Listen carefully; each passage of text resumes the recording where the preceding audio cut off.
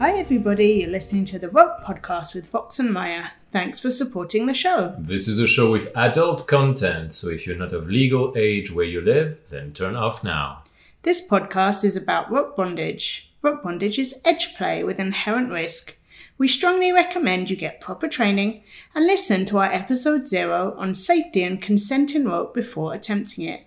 Find it at the top of our FetLife page, Rope Podcast. Fox is a rigger and Maya is a bottom. We are long-term rope partners who live in Bangkok, Thailand. We love to share our passion for rope with the wider community. Today's episode is sponsored by you, our lovely listeners. Thank you so much for our patrons who make this podcast possible by supporting some of the costs. If you'd like to help us make more Rope Podcast episodes, please go to ropepodcast.com and visit our Patreon. Hey Renee, welcome to the podcast. Hello, thank you so much for having me on. I appreciate it. It's truly a pleasure. To get us started today, Renee, can you tell us how you became aware of rope bondage in the first place? So that's kind of a longish story. We have I'll all cut the it time down in the world. I'll make it as brief as possible. When I was younger, someone did something not very nice to me when I was a teenager, and someone a woman that I knew, noticed that I was struggling with that. And she noticed that I was, I had no concept of what boundaries were or anything like that. And so she gave me a book called Screw the Roses, Send Me the Thorns. Mm-hmm.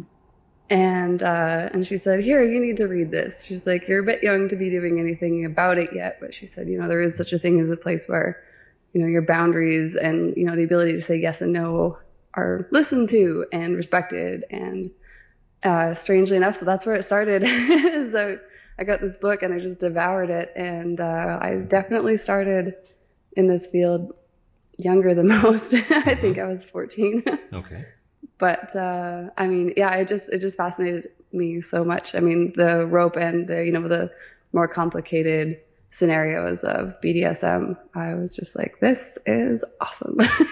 This lights my brain up. And how do you transition from this fascination and potentially those fantasies into doing something about it? I took her advice and I waited until I was older and really understood what consent really was. Mm-hmm. Obviously, as a 14-year-old, you think you understand, but you don't. And I knew that I didn't know. So I waited until I was older. It was just like, it was such a curiosity for me, having, being young and having trust and boundaries violated so young. And then to have, as you get older, to, start experimenting with these safe places and then creating scenarios that normally your brain goes like, this is unsafe, but then, learning to trust. And then, learning to understand, how to, if you're doing the tying, how to manage somebody's emotional state and their physical state, managing their mental and physical endurance. And then on the flip side, being on the opposite end of that and having somebody else managing and learning how to communicate clearly. It was a long process, but I was just like fascinated by it. I just thought it was so interesting. And did you first approach rope as a photography subject, or did you first play with it and then later photograph it? Yeah, I started playing with it first before I started doing any photography of it. Photography, I didn't start shooting photography very seriously until I was in my mid-20s. And I'd been playing, with all forms of pain and suffering before then for many years. And how did your rope journey develop? Because I know you faced some challenges on that. Yeah, well, when I was 25, I was involved in a motor vehicle accident. I ride motorbikes. And when I was riding to work one day, I got hit and run over. And so I had to learn how to walk again. And it was the first time where my relationship with pain really changed, which was an interesting shift because up until that point, I had a very, very, very high pain tolerance. And I did years of dance and martial arts and stuff like that. And so, on top of, the BDSM world, my world was a lot of, like, I just hurt all the time, and it felt good. And when I was run over and, learning how to walk again, and my leg would just re-break and re-break and re-break when I was learning to walk again, I actually tapped out on pain, which I did not expect. It changed for me. And, also now I have a lot of metal in my body. So like the amount of ties that that I can receive, like, they're just boring and they're uninteresting to me now. Because there's only so much. It's like, oh, I can tie my wrists together, and that's kind of it. Because I've also, I've had broken ribs and a few other things, and it's not a good pain anymore. It's this is actually physically breaking me down in a way that is not repairable. So it did change my relationship with that a lot, and it was hard to let go and hard to adapt to that new reality. But I think I found a very interesting place with it now, because I approach it now from like a voyeur almost standpoint, right? I mean, I love to create these images where, knowing what it feels like when, you're suspended and like that, like the burning pain, but then, when the endorphins hit and your eyes get glossy and like it feels so free. Right. Well, for me anyways. And, and I wanted to be able to portray that visually in photography.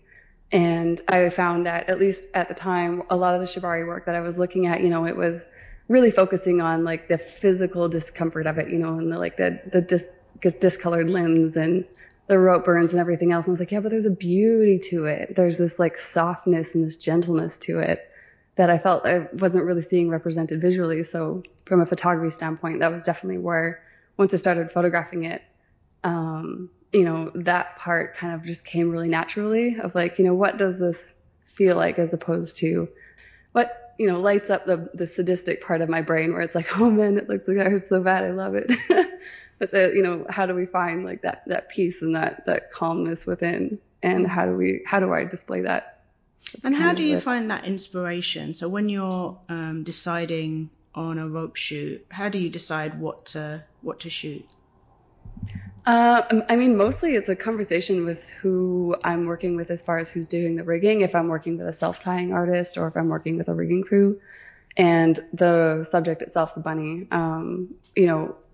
how are you feeling today? Did you get enough sleep last night? Yeah. And it's definitely, for me anyways, I'm definitely going off the vibe and like how everyone's feeling. And I mean, there's shoots that we've done some days, like the mermaid, the shibari mermaid.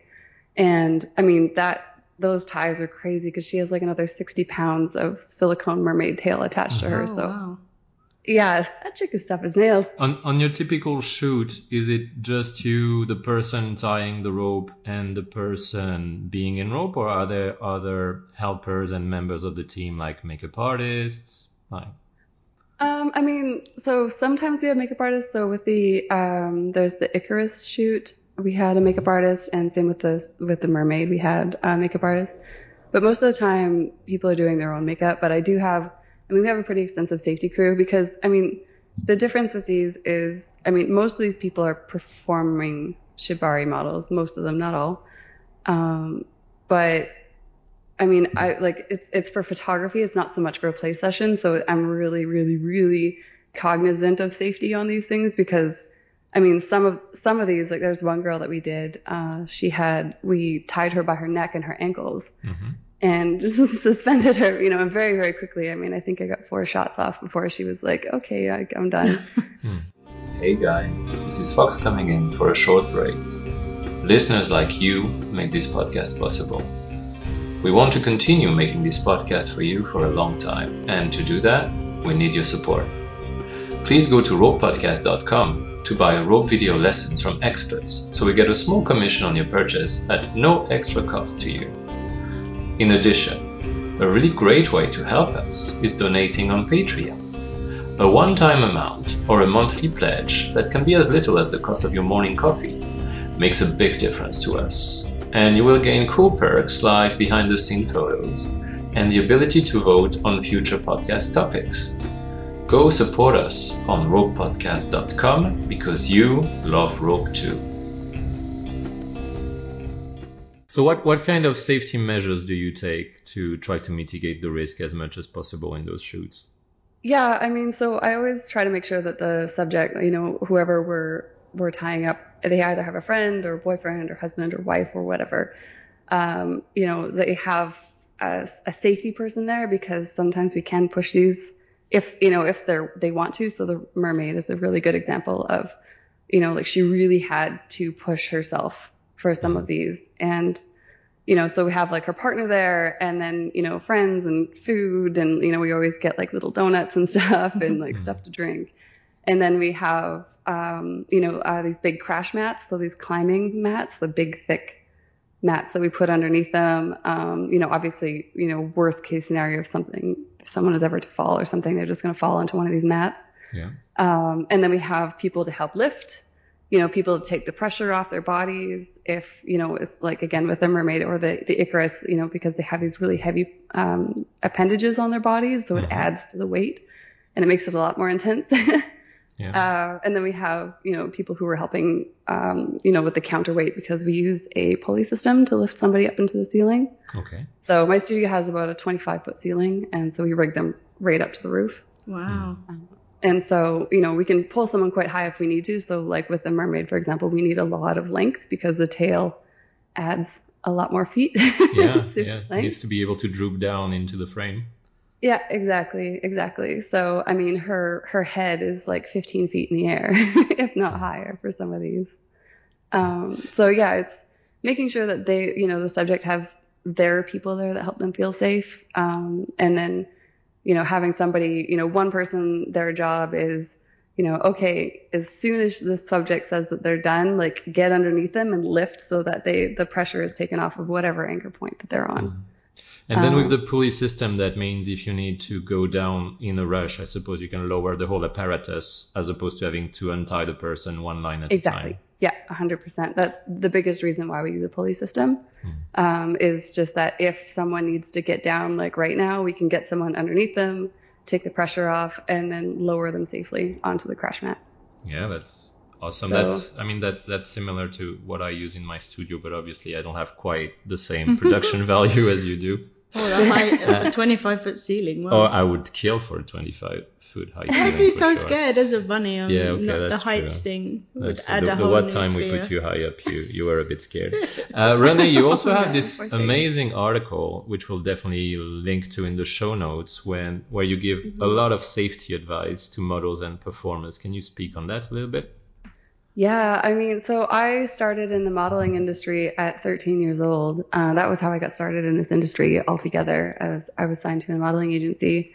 And I mean, I'm 37 now at the time of recording. So I've been in this industry for a really long time. And I just kept noticing over and over again these glaring safety infractions that were happening for models and photographers and performers, everyone on set. There's so many ways to create safe spaces that people can work, and to create spaces where predators, regardless of what, where they come from, we give them places that they're in a vacuum where they can't be predators. And so I wrote this extremely long blog post about it. And I had some people say like, well, why don't you just make it shorter? I'm like, because it doesn't cover everything that I want to. Well, I found it very much worth reading to the last word. Yeah. I think the length is completely justified. I'm so glad to hear that. What lessons from that post do you think would be most important for those involved in rope shoots? Oh my God, shibari shoots. So you should never do a shibari session, especially suspension, if you've never been in rope before. Yeah, okay, definitely. Oh my God, so many people, they reach out to me and they're like, oh, I would just love to have a shibari shoot. I'm like, well, have you ever been before? And they're like, no. And I'm like, then no. People who are serious, what I'll do is I'll set them up with the rigger. I work a lot with Heidi, and I say like, okay, you need to go practice and you need to learn with Heidi. You need to learn the difference between good and bad pain. When it's okay for something to hurt, and when like what nerve pain feels like, and when it's like, oh, this is not good. And also, that a lot of people, if they've never done shibari before, especially suspension, I mean, as you guys know, sometimes people just freak out. Like you can have a super experienced bunny and you're just tired, or you had a weird dream, or your headspace is just not quite where it normally is. And you know, one of the safety things we always make sure is that we have safety scissors on set, just in case anyone ever needs to be cut out if they just, you know, lose their marbles one day and they're just like, nah, I need this to stop now. But I mean, like working with people that you trust, you know, building a safe, you know, reputation, you know, working with people who are not going to endanger that reputation. I mean, there's so many things, but I mean, more than anything, I think understanding and paying attention to how people handle the word no is a big one. I mean, even with clients and with rope bunnies or rigging teams or whatever, how do they handle the word no when you're in the negotiation stage of, do we want to work together? And you say, like, you know, they suggest an idea and, you know, your brain is like, oh yeah, that's really cool. You know, tell them no, tell them you're not really comfortable with that, and then just see how they handle it. And if they are really offended or whatever, then, you know, maybe that's someone that maybe you shouldn't really be working with. That's a really cool test and very practical, like something the listeners can definitely apply in the real world. René, as a photographer and a digital artist, you clearly have a super developed eye for images. When you look at other people's rope photography, what do you look for and what do you like more or less in the photos you see online, for instance?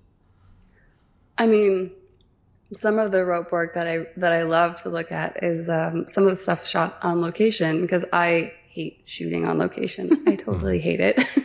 I don't like being outside. I don't like bugs. I don't like people looking at what I'm doing. And the ironic part is I'm quite an exhibitionist, but for some reason when it comes to photography, I'm just like, I want to live in my head. You know, and I want to live in a little tiny ecosystem, and I don't want the real world poking me.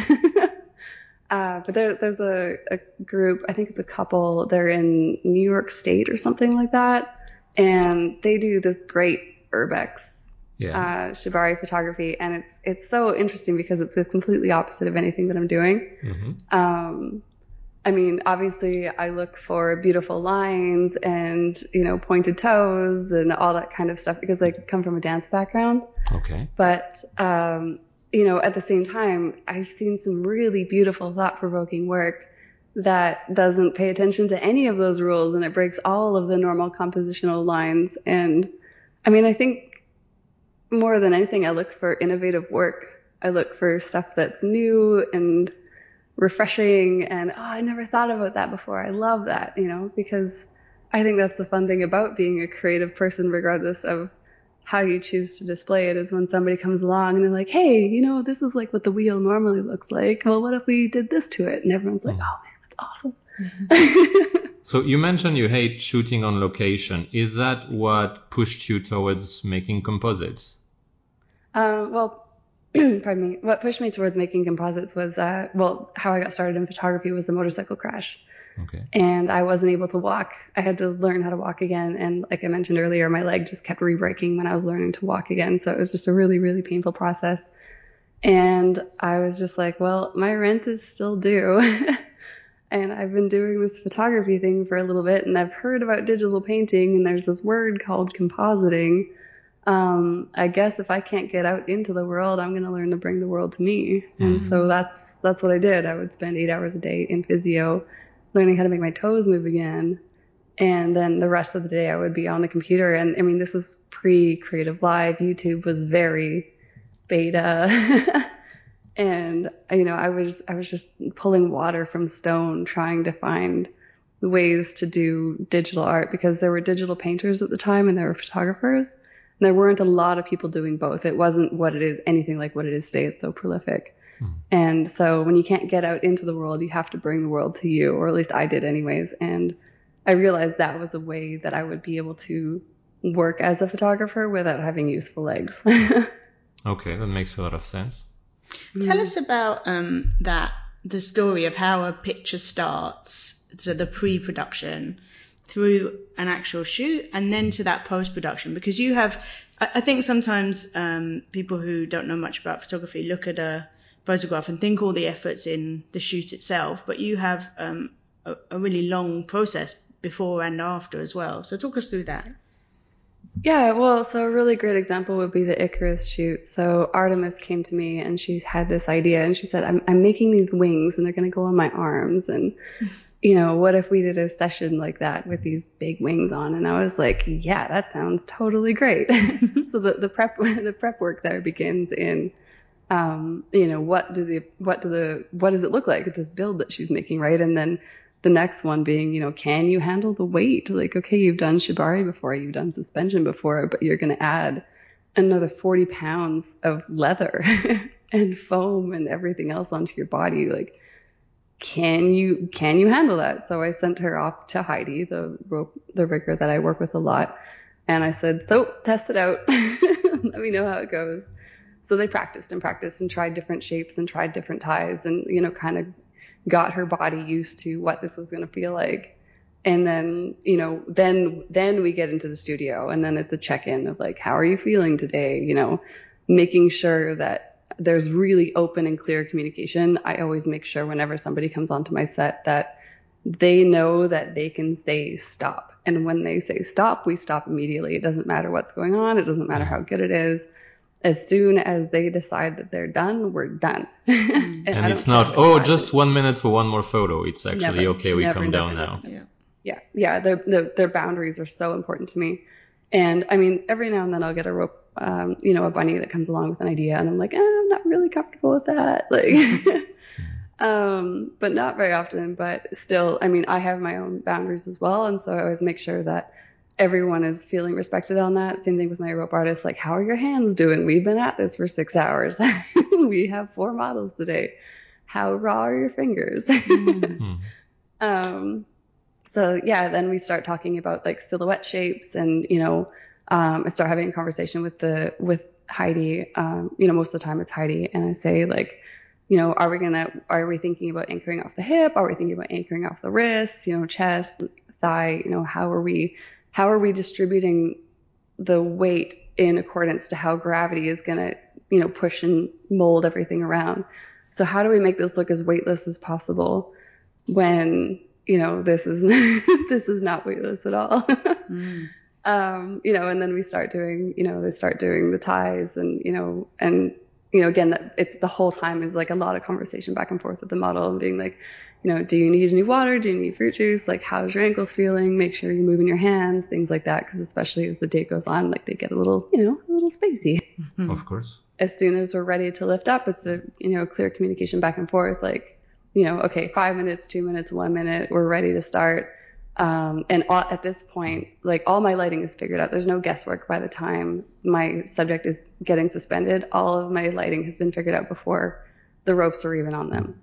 So, it's usually a lighting setup I've done before or an experiment that it's very clearly, I'll tell people and say, I'm going to try this. I don't know if this is going to work out.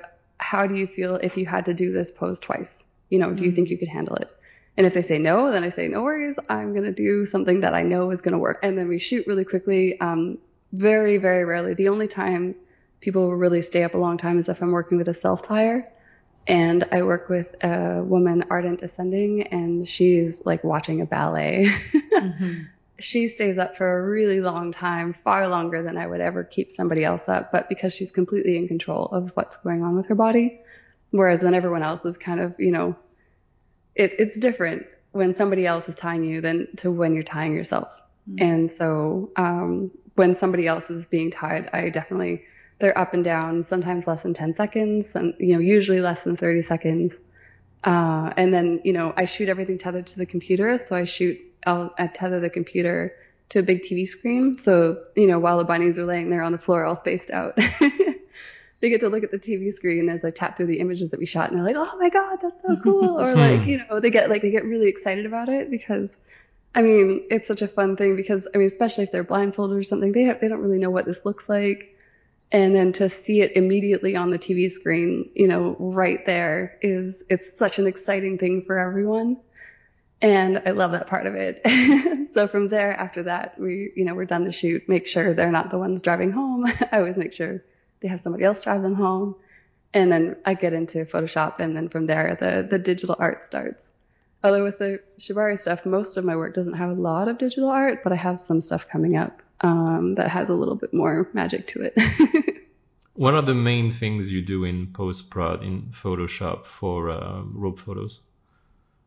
I mean, the main thing that I do is skin cleanup. And this is actually a big thing, a big part of my process is I have a conversation with the person who's being photographed and the rope artist. And I say, okay, in post-production, is there anything you want me to keep in mind? So obviously with some of these poses, I mean, like it can be quite painful. And so they can be pushing their stomach out a little bit and like, maybe they're not comfortable with that or they don't find it very flattering. So I always ask like, hey, do you want me to leave this in or do you want me to just like tuck you back into your normal size? How do you feel about purple feet? Are you cool with purple feet or do you not want purple feet? So a lot of that, same thing with veins, especially if they've been upside down for a little while, you get the veins and like slightly purple face. So I'll color correct that if that's something that we think will benefit the image or they're more comfortable with. And yeah, I mean, it's mostly skin work. I mean, I don't Photoshop bodies very, very often. Like I said, it's every now and then we'll find a pose where someone like it looks really good, but oh my God, it looks like it hurts like hell. So that's sometimes where I'll just like, push in a little bit of, their tummy or something. But other than that, that's kind of it until, I get into, like the more like I did a recent one. If you go onto my Shibari gallery, you'll see some images where there's colored gels used. And so sometimes the colored gel on the floor or something, there will be like a disconnect or like a weird blending of color. So I'll, color correct that out a little bit or something, or add a little bit of smoke or, like spark effects with the Icarus series. Mm-hmm. It's in my world, as far as digital art goes, it's a lot less work than what I do on my other work. Yeah, we've seen some of your, I would call them cosplay shots. I don't know if it's the right thing to call them, but with very elaborate costumes and an integration of a very fantasy background. And then the digital art aspect is much more present, I guess. Yeah, exactly. Yeah, because, I mean, so in that case, those images are about building a fantasy and an environment and a world for these things to exist in. Whereas for me, Shibari art is such a personal experience. It's a very inner experience. So I almost feel like the digital art distracts from, how beautiful and free these rope images feel to me. Mm-hmm. I don't want the digital art to fight with it. In terms of photographic approach and process, is there anything that is specific to doing rope photos as opposed to, let's say, fashion or glamour or boudoir photos, apart from the fact that you have to manage the pain and physical intensity for the model?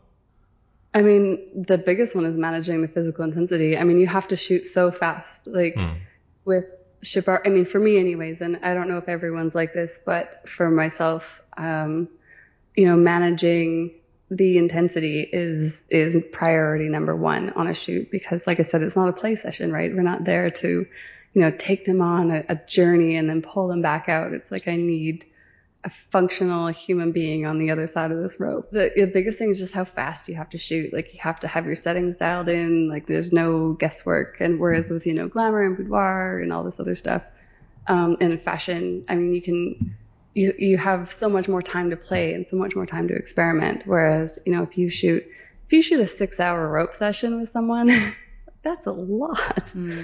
And some people can handle it, no problem, but most people, that's a lot. So, and the funny thing is the photography is the shortest part of all of it. At least with the rope work, with fashion, the photography part goes quite long because you're trying to make sure that, the clothes are draping in the right way that they were meant to be represented by the designer, and, the expression and the pose and everything is copacetic with that, right? So it works really well together. Whereas Shibari is like, okay, get them up there, like raise your chin, drop your chin, close your eyes for me. Oh, can we just adjust her hair really quickly? Oh, she's spinning. Can we spin them back around? That happens a lot. There's a lot of like, can we just someone run over there and just like tap them? So it's just it's a very different vibe. And, fashion shoots, people don't get exhausted in the same kind of way that they do on Shibari shoots. So just to pick up on that, we talk to people a lot about art versus play. Where for you are the lines between what is art in rope and what is play or scening in rope? I mean, in my mind, for myself, my shoots are like they're work shoots, I guess. Is that the right? I don't know if I answered that quite correctly, because these aren't play sessions, right? For me, anyways. There's no journeys here or anything like that. Like I have stronger boundaries with that. And that's just a personal preference for me. I don't feel I can't take on the emotional space required for a play session every single time I go into the studio. I mean, would it make for very different images? And I've seen photographers who photograph very intense play sessions, and they have a very different feel. And I love that work, but it's also not for me, I don't think. I think because how honest can I you can be as honest as you want. I don't want to get to know the people in front of my lens on that level. I like having a little bit of a professional boundary between us. I want to make sure that they're safe and they know that they can say no whenever they want to and they can say yes whenever they want to. But as far as it being like, a session of a journey and everything else, I don't have the emotional bandwidth for that for every single person that comes into the studio. Yeah. You're not looking for that kind of intimacy at work. No, yeah, not at all. And like I said, there's photographers who have that connection with their subjects, and I love that work, but it's not for me so much, mostly because when the shoot's over, in my world, the shoot is over. Whereas if it's a play session, the shoot is over, but there's a lot that's still going to happen after that. And it should happen after that. So having a professional boundary for me is really important. And when you look at a photo, and I don't know whether you can answer this question, what makes a rope photo art versus something else? Because this is a question I'm very interested in understanding, like what is art in rope? Maybe it's a big question. That is a really big question. I mean, I think that let me see here. I mean, the art really comes, in my opinion, not from the photography at all. I mean, photography is very mathematical, right? I mean, then a lot of people will fight me on this online, and they do all the time. But for me, photography isn't really art. It's more of a craft. Whereas shibari itself, when you're photographing it, that is where you can slide into the art world a little bit. Because, I mean, we've all seen really beautiful rope work, and you're just like, damn, they did a really good job. And then there's other rope work that you look at, and you're like, oh, well, they're learning, and that's really good, and I'm proud of them, and I hope they continue their journey safely. I mean, the definition of what is art is almost the definition of what is porn, right? I mean, you know it when you see it, but it's not always something that's easily defined. And it's a very personal experience as well. One person's pornography is another person's boudoir. And I feel like rope photography as well kind of falls into that little gray area. That makes a lot of sense. Thank you so much for coming on the podcast with us today, Renee. Is there any of your upcoming projects you'd like to talk to us about in conclusion? Thank you so much for having me, by the way. I super appreciate it. I mean, so for myself, I'm working on an art book right now, and there will be a Kickstarter launching soon. So if you go onto my website, reneerobin.com, there, once the Kickstarter is live, or at least the landing page, there's going to be a link through there. So if you happen to go to my website and there's a Kickstarter link, then please feel free to check it out. I'm working on an augmented reality art book. So that sounds so cool. So augmented reality is when you overlay digital images on top of the real world, right? Something like that. Yeah. Sounds like you could do a lot with that. All right. It was a pleasure talking to you, Renee. No, thank you so much for having me, you guys. I really appreciate your very thoughtful questions. So thank you for that. So that's all from us at the Rope Podcast. Don't forget to subscribe wherever you get your podcasts from. And also come friend us on our FetLife page, Rope Podcast. Follow us on Instagram, where our name is also Rope Podcast. If you have a question related to rope, we'd love to answer it in one of our future episodes. Drop us a message on FetLife or Instagram. If you like this podcast and would enjoy more episodes, find all the ways to support us on our website, ropepodcast.com. In particular, please consider supporting us directly on our Patreon page. Thanks for listening. And have fun tying.